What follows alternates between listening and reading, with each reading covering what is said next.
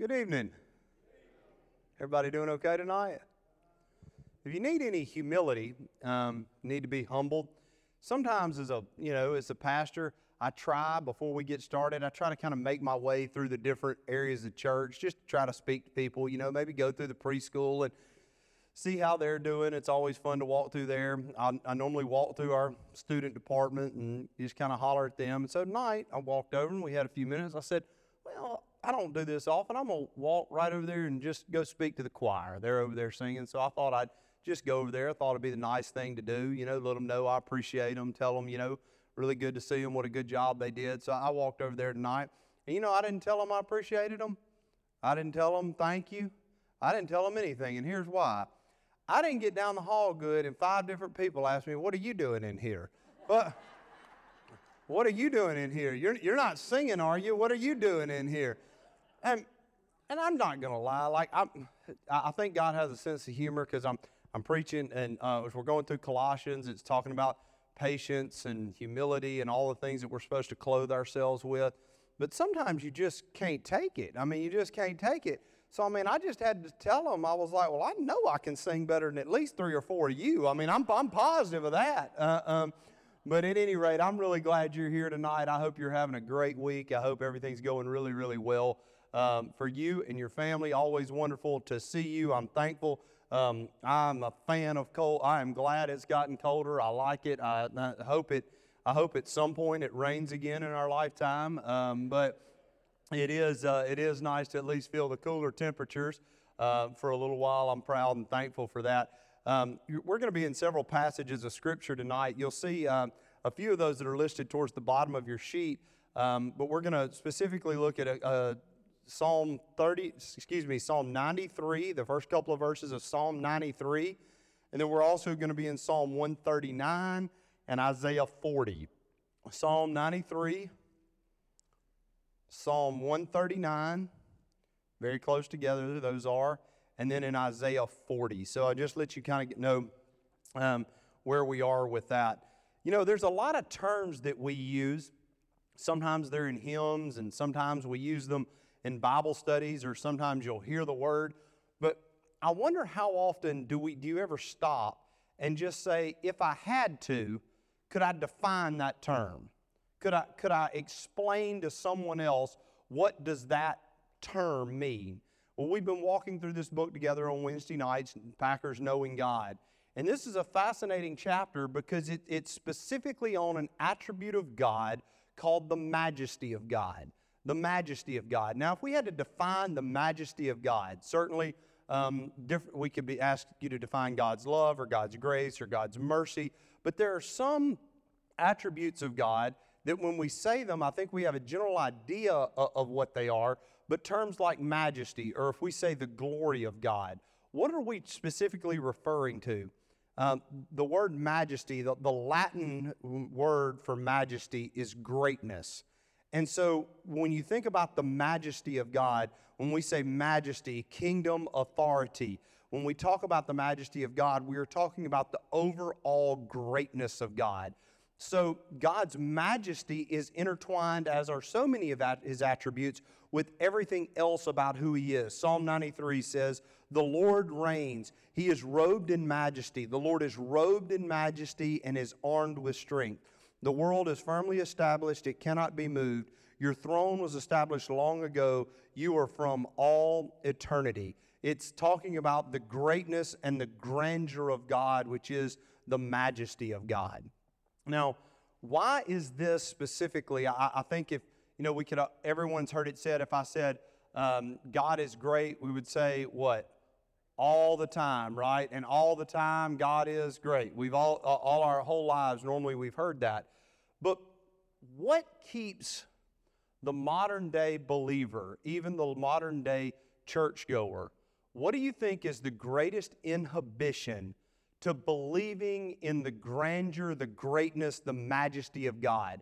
What do you think, if you really spent some time, what would be the greatest barrier to people elevating God in their hearts and minds to believing Him to be the size that He is, great and grand God, a God that is a majestic God. What would be the greatest single reason, do you believe, especially in contemporary or modern theology, that keeps people from understanding the majesty of God? Something to think about. I think there's a key. I think there's a key, especially in modern evangelicalism, that is keeping people from really tapping into understanding just how great God is. And it is the enemy of the majesty of God. What we see far too often, there was a book written years ago. It's a little book. If you've never read it, it's a fascinating little book. I've recommended it 100 times over. It's by a guy by the name of J.B. Phillips, and the name of the book is Your God is Too Small. It is a fantastic expose on helping you to understand the majesty of God. But the reason that the majesty of God, or the greatness of God, which also has to do with the sovereignty of God, the reason that those attributes are so often not lifted as high as they ought to be is the modern church has actually elevated the place of man. And if you elevate man, then you have to de-elevate God. When you elevate man's potential and you elevate man's ability and you begin to focus on who man is and what man can accomplish, and when God is treated as though he is subservient to man, which is much of what the prosperity gospel teaches, so that man now has the ability to manipulate, or man has the ability to cause God to act. You have elevated the place of man, and if you elevate man, then you bring lower the view of God that takes place in an individual life. So the greatest enemy to a biblical understanding of the majesty of God is the elevation of the belief in mankind. Now, that's not just in churches, but in culture today. We have elevated man to the point, we have deified the place of man, that man, even science, has become reigning over the person and work of God, so that now God, sociologically, has been dethroned. So we come back to this doctrine, and we need to be reminded, especially when we use terms like this, that, and we've heard it our whole life, that God wants to have a personal relationship with you. That God is a personal God. Now, do we agree or disagree that God is a personal God? We agree. Absolutely. He is a personal God. But when we teach that, there's something we need to be very careful that we don't communicate when we are communicating that God is a personal God. Because if I say that you are personal, obviously you're a person, so you relate to people personally, you relate to them individually. But when I understand you as a person, I understand that you're also very imperfect. So your impersonal relationships are imperfect. The way you deal with people is imperfect. So if we take that understanding and then we then apply it to God, we will have a misunderstanding, because when we say he is personal, when it comes to God, he's never weak, he's never inadequate, he's never ineffective. And so when we say that in individual lives, he is both personal and he is majestic. He is both great and he is personal. But we don't bring God down to a level of having the personal qualities that men have in their fallen state, which is why when God reveals some of his names, one of my favorite names that God reveals in Scripture is the name El Shaddai. Now, when we say that God is El Shaddai, what does that term mean? He is God Almighty. That is what the term El Shaddai means. The majesty of God, the almightiness of God. El Shaddai, he is saying that I am over it all. I am relating to you personally, but I'm not relating to you in a flawed way. I'm relating to you in a perfect way.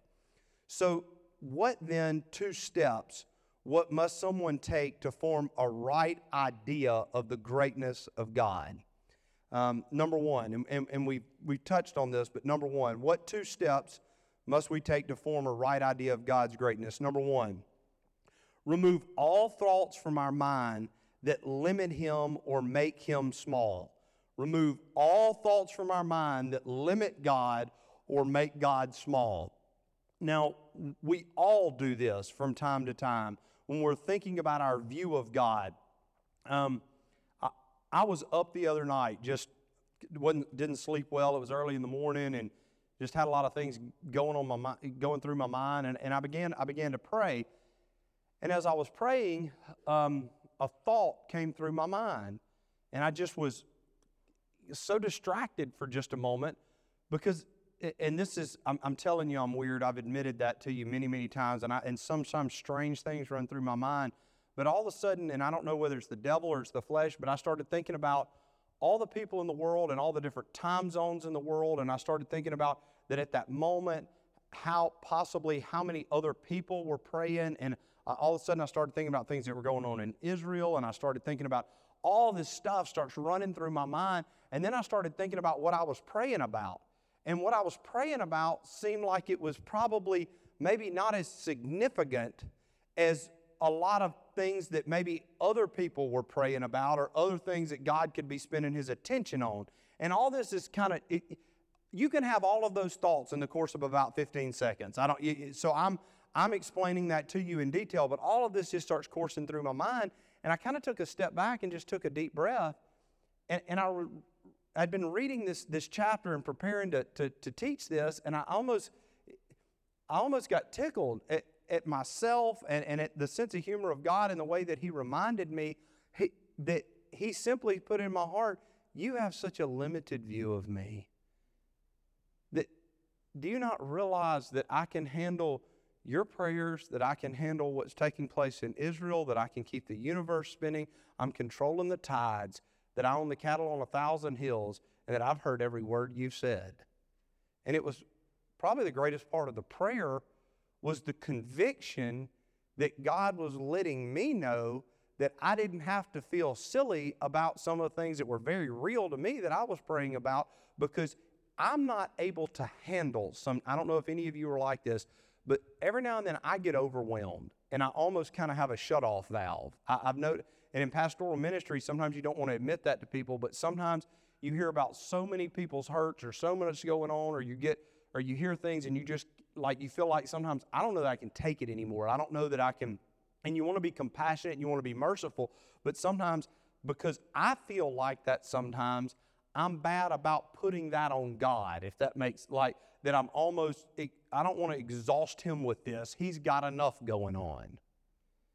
And then I realized, because He is personal, and yet He's also all-wise, and He's also majestic, that somehow He's able to handle it. And I don't know how. I'm just glad He can. And I'm glad that at 2 o'clock in the morning when I can't sleep, He's a God that does not sleep or slumber. He's a God that when I woke up, He was awake, and He wanted to hear from me. And as trivial as some of it may be, if I were to tell all of you everything that kind of was going through my mind, because some of it is, if I told you everything that was going through my mind or bothering me, you might say, well, that isn't something you should have been worked up about. Maybe not. But He still cares. And so I'm thankful for that. So I think the majesty of God is huge in our individual prayer life and how we're reminded of that. And number two, here's something else. We need to compare Him with powers and forces which we regard as great. We need to compare Him with powers and forces which we regard as great. I saw a news headline the other day that they have, and it's scary. I mean, I'm not, and this isn't about doomsday, but they're working on certain nuclear bombs right now that are going to make what was dropped on Nagasaki and Hiroshima look small. Like the technology is unbelievable about how rapidly that's progressing.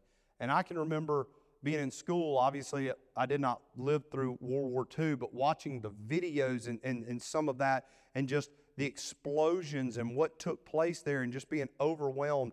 I can remember, some of you may remember news stories from when you were a child, like just being overwhelmed, like thinking about it. I remember where I was sitting when they turned on the TV and the Challenger blew up. Like, it just scared me to death. I can tell you, I was at Pedal Roller Dome. I was at Pedal Roller Dome on the other side of Hattiesburg at a skating party when it came out on television that Magic Johnson had HIV, and he announced to the world. I remember these huge world events. I can remember being at the parsonage in Seminary, Mississippi, when Hurricane Katrina came through, and I watched a tornado touch down, and I watched trees that were just snapping right across, just laying them down like toothpicks. And I mention all these world huge events because some of the most incredible news stories that I've ever seen, the most powerful natural disasters, the most powerful man-made problems, the most powerful bombs that have ever gone off, we need to remind ourselves those are absolutely nothing to God. If you compared, you take something as horrible as Hurricane Katrina, the amount of force that came with that. That all took place while the whole universe is still in operation. That every bit of the force behind that our God controls the wind and He controls the waves. So sometimes I think it does us good to think about the most powerful, incredible things you've ever seen. I had the privilege to be able to see some of the sequoias in Northern California before they stole all of my luggage in San Francisco. And while I was there, I'm looking at them, and it's just absolutely unbelievable. And you realize this is just one tree. This is one tree. I've seen a whale up close, like real life, like been in a boat and seen a whale. If you've never seen a whale up close, it's unbelievable. It's absolutely, that's one creature. That's one whale. So sometimes, just the way I pray, is I like to think about all kind of stuff like that. And then it just brings me back to this kind of different, but this is just me. I kind of like to think about things like that, and then I just like to think about that's my God. That's my God. And if He is in control of that, and if He can build that, and if He can make that, and He can design that, then He can handle this. We need a bigger view of God. And I think that's what it comes down to in understanding His majesty. Psalm 139. If you're struggling now or ever, you need to mark Psalm 139 down on your heart and in your life. It needs to be one that you go back to over and over and over again.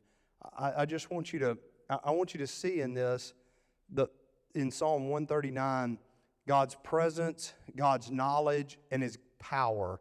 I want you to see that life becomes an awesome business when you realize that you spend every moment in the company of an omniscient, omnipresent Creator, that no bounds are on His presence with me, that He knows everything about me. I can't hide from Him. So because of that, the majesty of God is with me every step of the way. Oh Lord, You've searched me, and You know when I sit, and You know when I rise. You perceive my thoughts from afar. You discern my going out from my lying down. You're familiar with all my ways. Before a word is on my tongue, You know it completely, O Lord. You've laid Your hand upon me. Such knowledge is too wonderful for me, too lofty for me to attain. Where can I go from Your Spirit? Where can I flee from Your presence? If I go to the heavens, You're there. If I make my bed in the depths, You're there. If I rise on the wings of the dawn, or if I settle on the far side of the sea, even there Your hand will guide me. Your right hand will hold me fast. If I say, surely the darkness will hide me, and the light become night around me, even the darkness won't be dark to You. The night will shine like the day, for the darkness is as a light to You. For You created my inmost being. You knit me together in my mother's womb. I praise You because I am fearfully and wonderfully made. Your works are wonderful, and I know that full well. My frame was not hidden from You when I was in the secret place. When I was woven together in the depths of the earth, Your eyes saw my unformed body. All the days ordained for me were written in Your book before one of them came to be. How precious to me are Your thoughts, O God. How vast is the sum of them. Were I to count them, they would outnumber the grains of sand. When I awake, I am still with You. If only You would slay the wicked, O God. Away from me, you bloodthirsty men. They speak of You evil intent. Your adversaries misuse Your name. Do I not hate those who hate You, O Lord, and abhor those who rise up against You? I have nothing but hatred for them. I count them my enemies. Search me, O God, and know my heart. Test me and know my anxious thoughts. See if there is any offensive way in me, and lead me in the way everlasting. You have a God that not only is majestic and powerful, but is also personal and with you every single moment. You can't get away from Him even if you want to. I don't know if any of you ever have this, talking a lot about prayer tonight. I'm 44 years old, and I'm just trying to get better at prayer all the time. I've always felt like it was something that I wanted to be better at. I felt like it was a weakness in my life. I've always just been convicted that I wanted to be better at praying. And so I've really been trying to be more conscious lately. I'm working to try to turn my thoughts into, instead of just letting the thoughts be idle, to try to turn them into prayers and try to, what I think about, to direct that towards the Lord. And so Psalm 139 has been really good for me because God already knows the thoughts. Because I catch myself sometimes, there'll be some things I'm irritated about, things I'm mad about, things that I have a bad attitude about, and I know I have a bad attitude about them. I know full well I'm convicted about it, but I don't want to pray about it. I caught myself doing this legitimately stopped praying because I knew what I needed to pray about next, but I didn't want to pray about that because I didn't want to deal with it because I kind of was liking being in the place I was in. I don't know if anybody else, and this is weird, like this guy, and so I kind of just stopped, and then I started laughing. Because I'm telling you, I think God has a sense of humor, or sometimes He just, in the midst of that, and literally, this is what I thought. I don't know that this is exactly how you're supposed to feel, but I thought, well, stupid. He already knows, we just read Psalm 139, He knows every anxious thought you have. Pray about it anyway. And so I'm trying to acknowledge that in my life and trying to figure that out, and I think that's where the majesty of God really shines and comes through. If you flip over from Psalm 139, and you flip over to another really powerful passage, just a little bit over in Isaiah chapter 40. Isaiah chapter 40, as we continue trying to understand this, we're told about these forces that we compare the Lord to. And I want us to I'm not going to read this. We quoted this last week, the grass withers and the flowers fall, from verse 8, but the word of the Lord stands forever. But tonight I want to look specifically at a few verses and see what He is compared to what powerful forces God is compared to. If you look at verse 12, there's some really good questions to ask that help us to understand the majesty of God or to expand our view of God. Verse 12 of Isaiah 40, who has measured the waters in the hollow of His hand, or with the breadth of His hand marked off the heavens? Who has held the dust of the earth in a basket, or weighed the mountains on the scales and the hills in a balance? What a beautiful picture that is when you think about the magnitude of creation. And it's talking about that God, we kind of get back to something. Sometimes we think we've kind of outpunted where we were as children.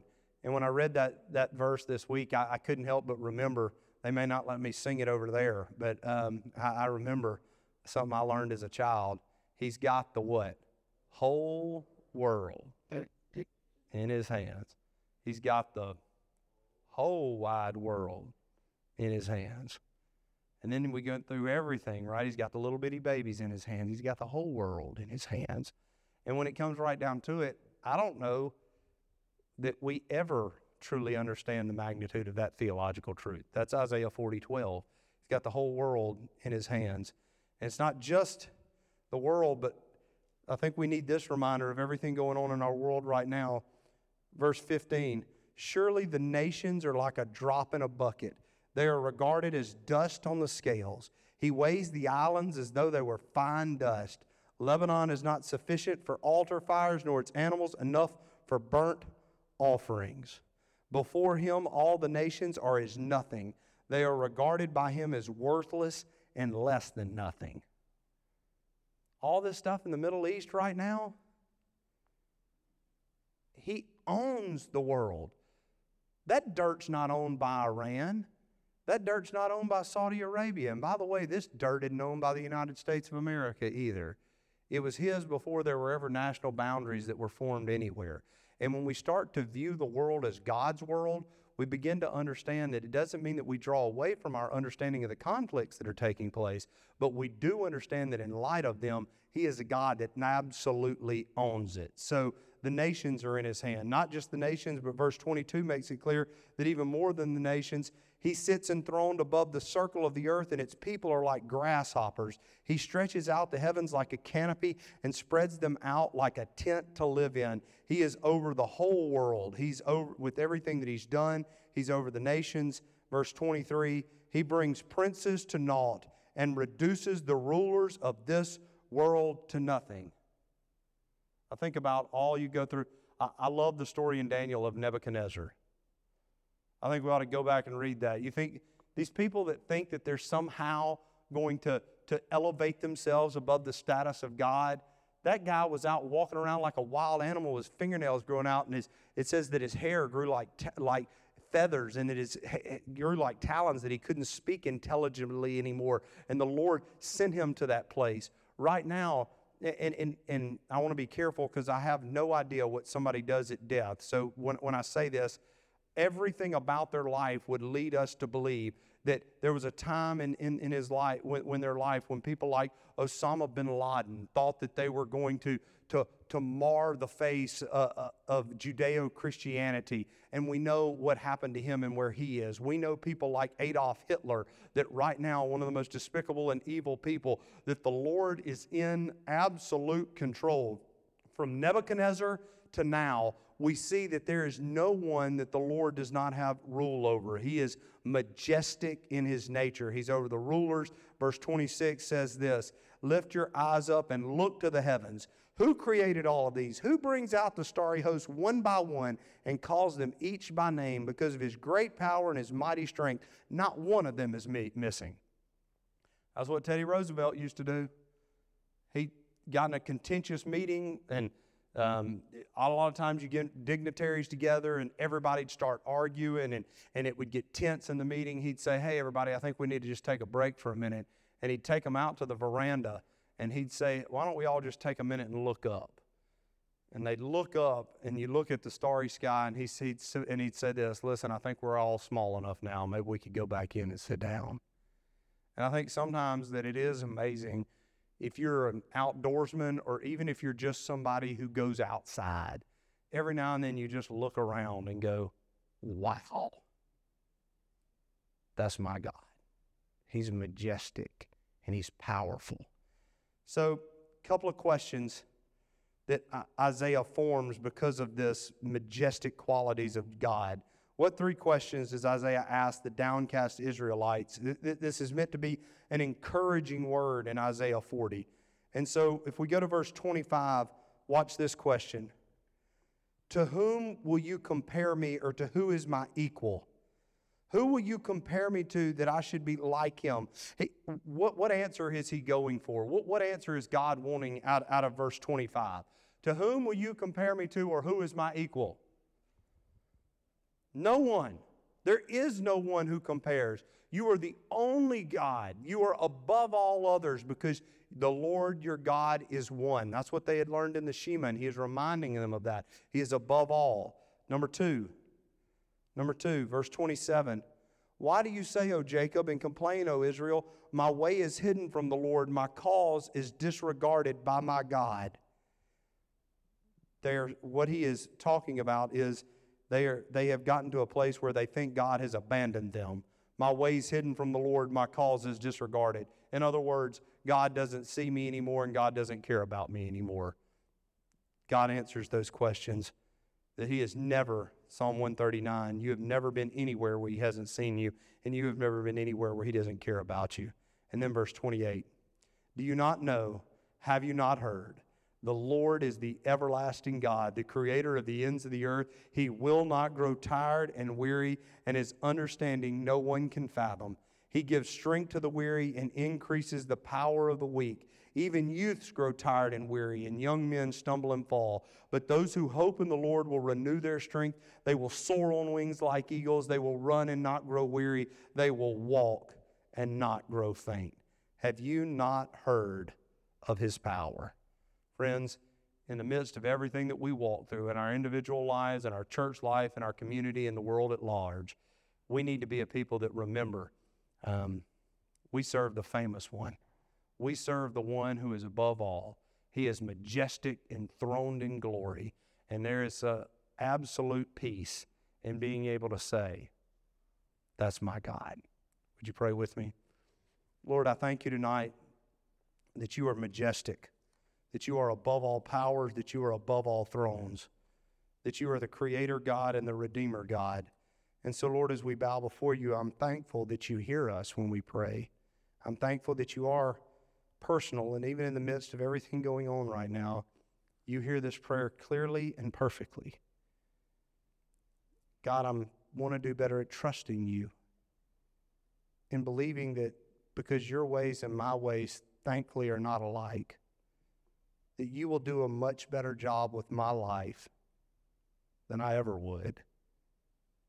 Lord, you'll do a lot better job with my family than I can. Lord, you know that you'll do such a greater job with this church and this community than I could ever hope to do. So, Lord, when we come to you in surrender, what a beautiful thing it is to know we're surrendering to the one who is able, more than able, to do great things above all we can comprehend, think, or imagine. So, Lord, we are thankful for a majestic King and a glorious Savior, in whose name we pray. Amen. So glad that you are here tonight. I'm thankful to walk through this study with you all. A couple of things coming up. You want to be here this Sunday morning. Going to be a great Sunday in worship. And also Sunday night, if you haven't gotten your tickets yet, be sure to get your tickets Sunday night. Going to have a great night together. It's a men's sporting event. Got some fantastic prizes to give away. We've got multiple guns and bows and coolers and game cameras and flashlights, and I can't even name it all. There's over 400 prizes that are going to be given away that night. So you want to be here and be a part of that. Bring someone to come and experience that. Tickets are $5. All the money that we're raising from the ticket sales are going to the Catch a Dream Foundation to help a child who is in a serious situation to be able to enjoy the hunt or fishing trip of a lifetime. So y'all be here and be a part of that. I hope you have a great rest of your week.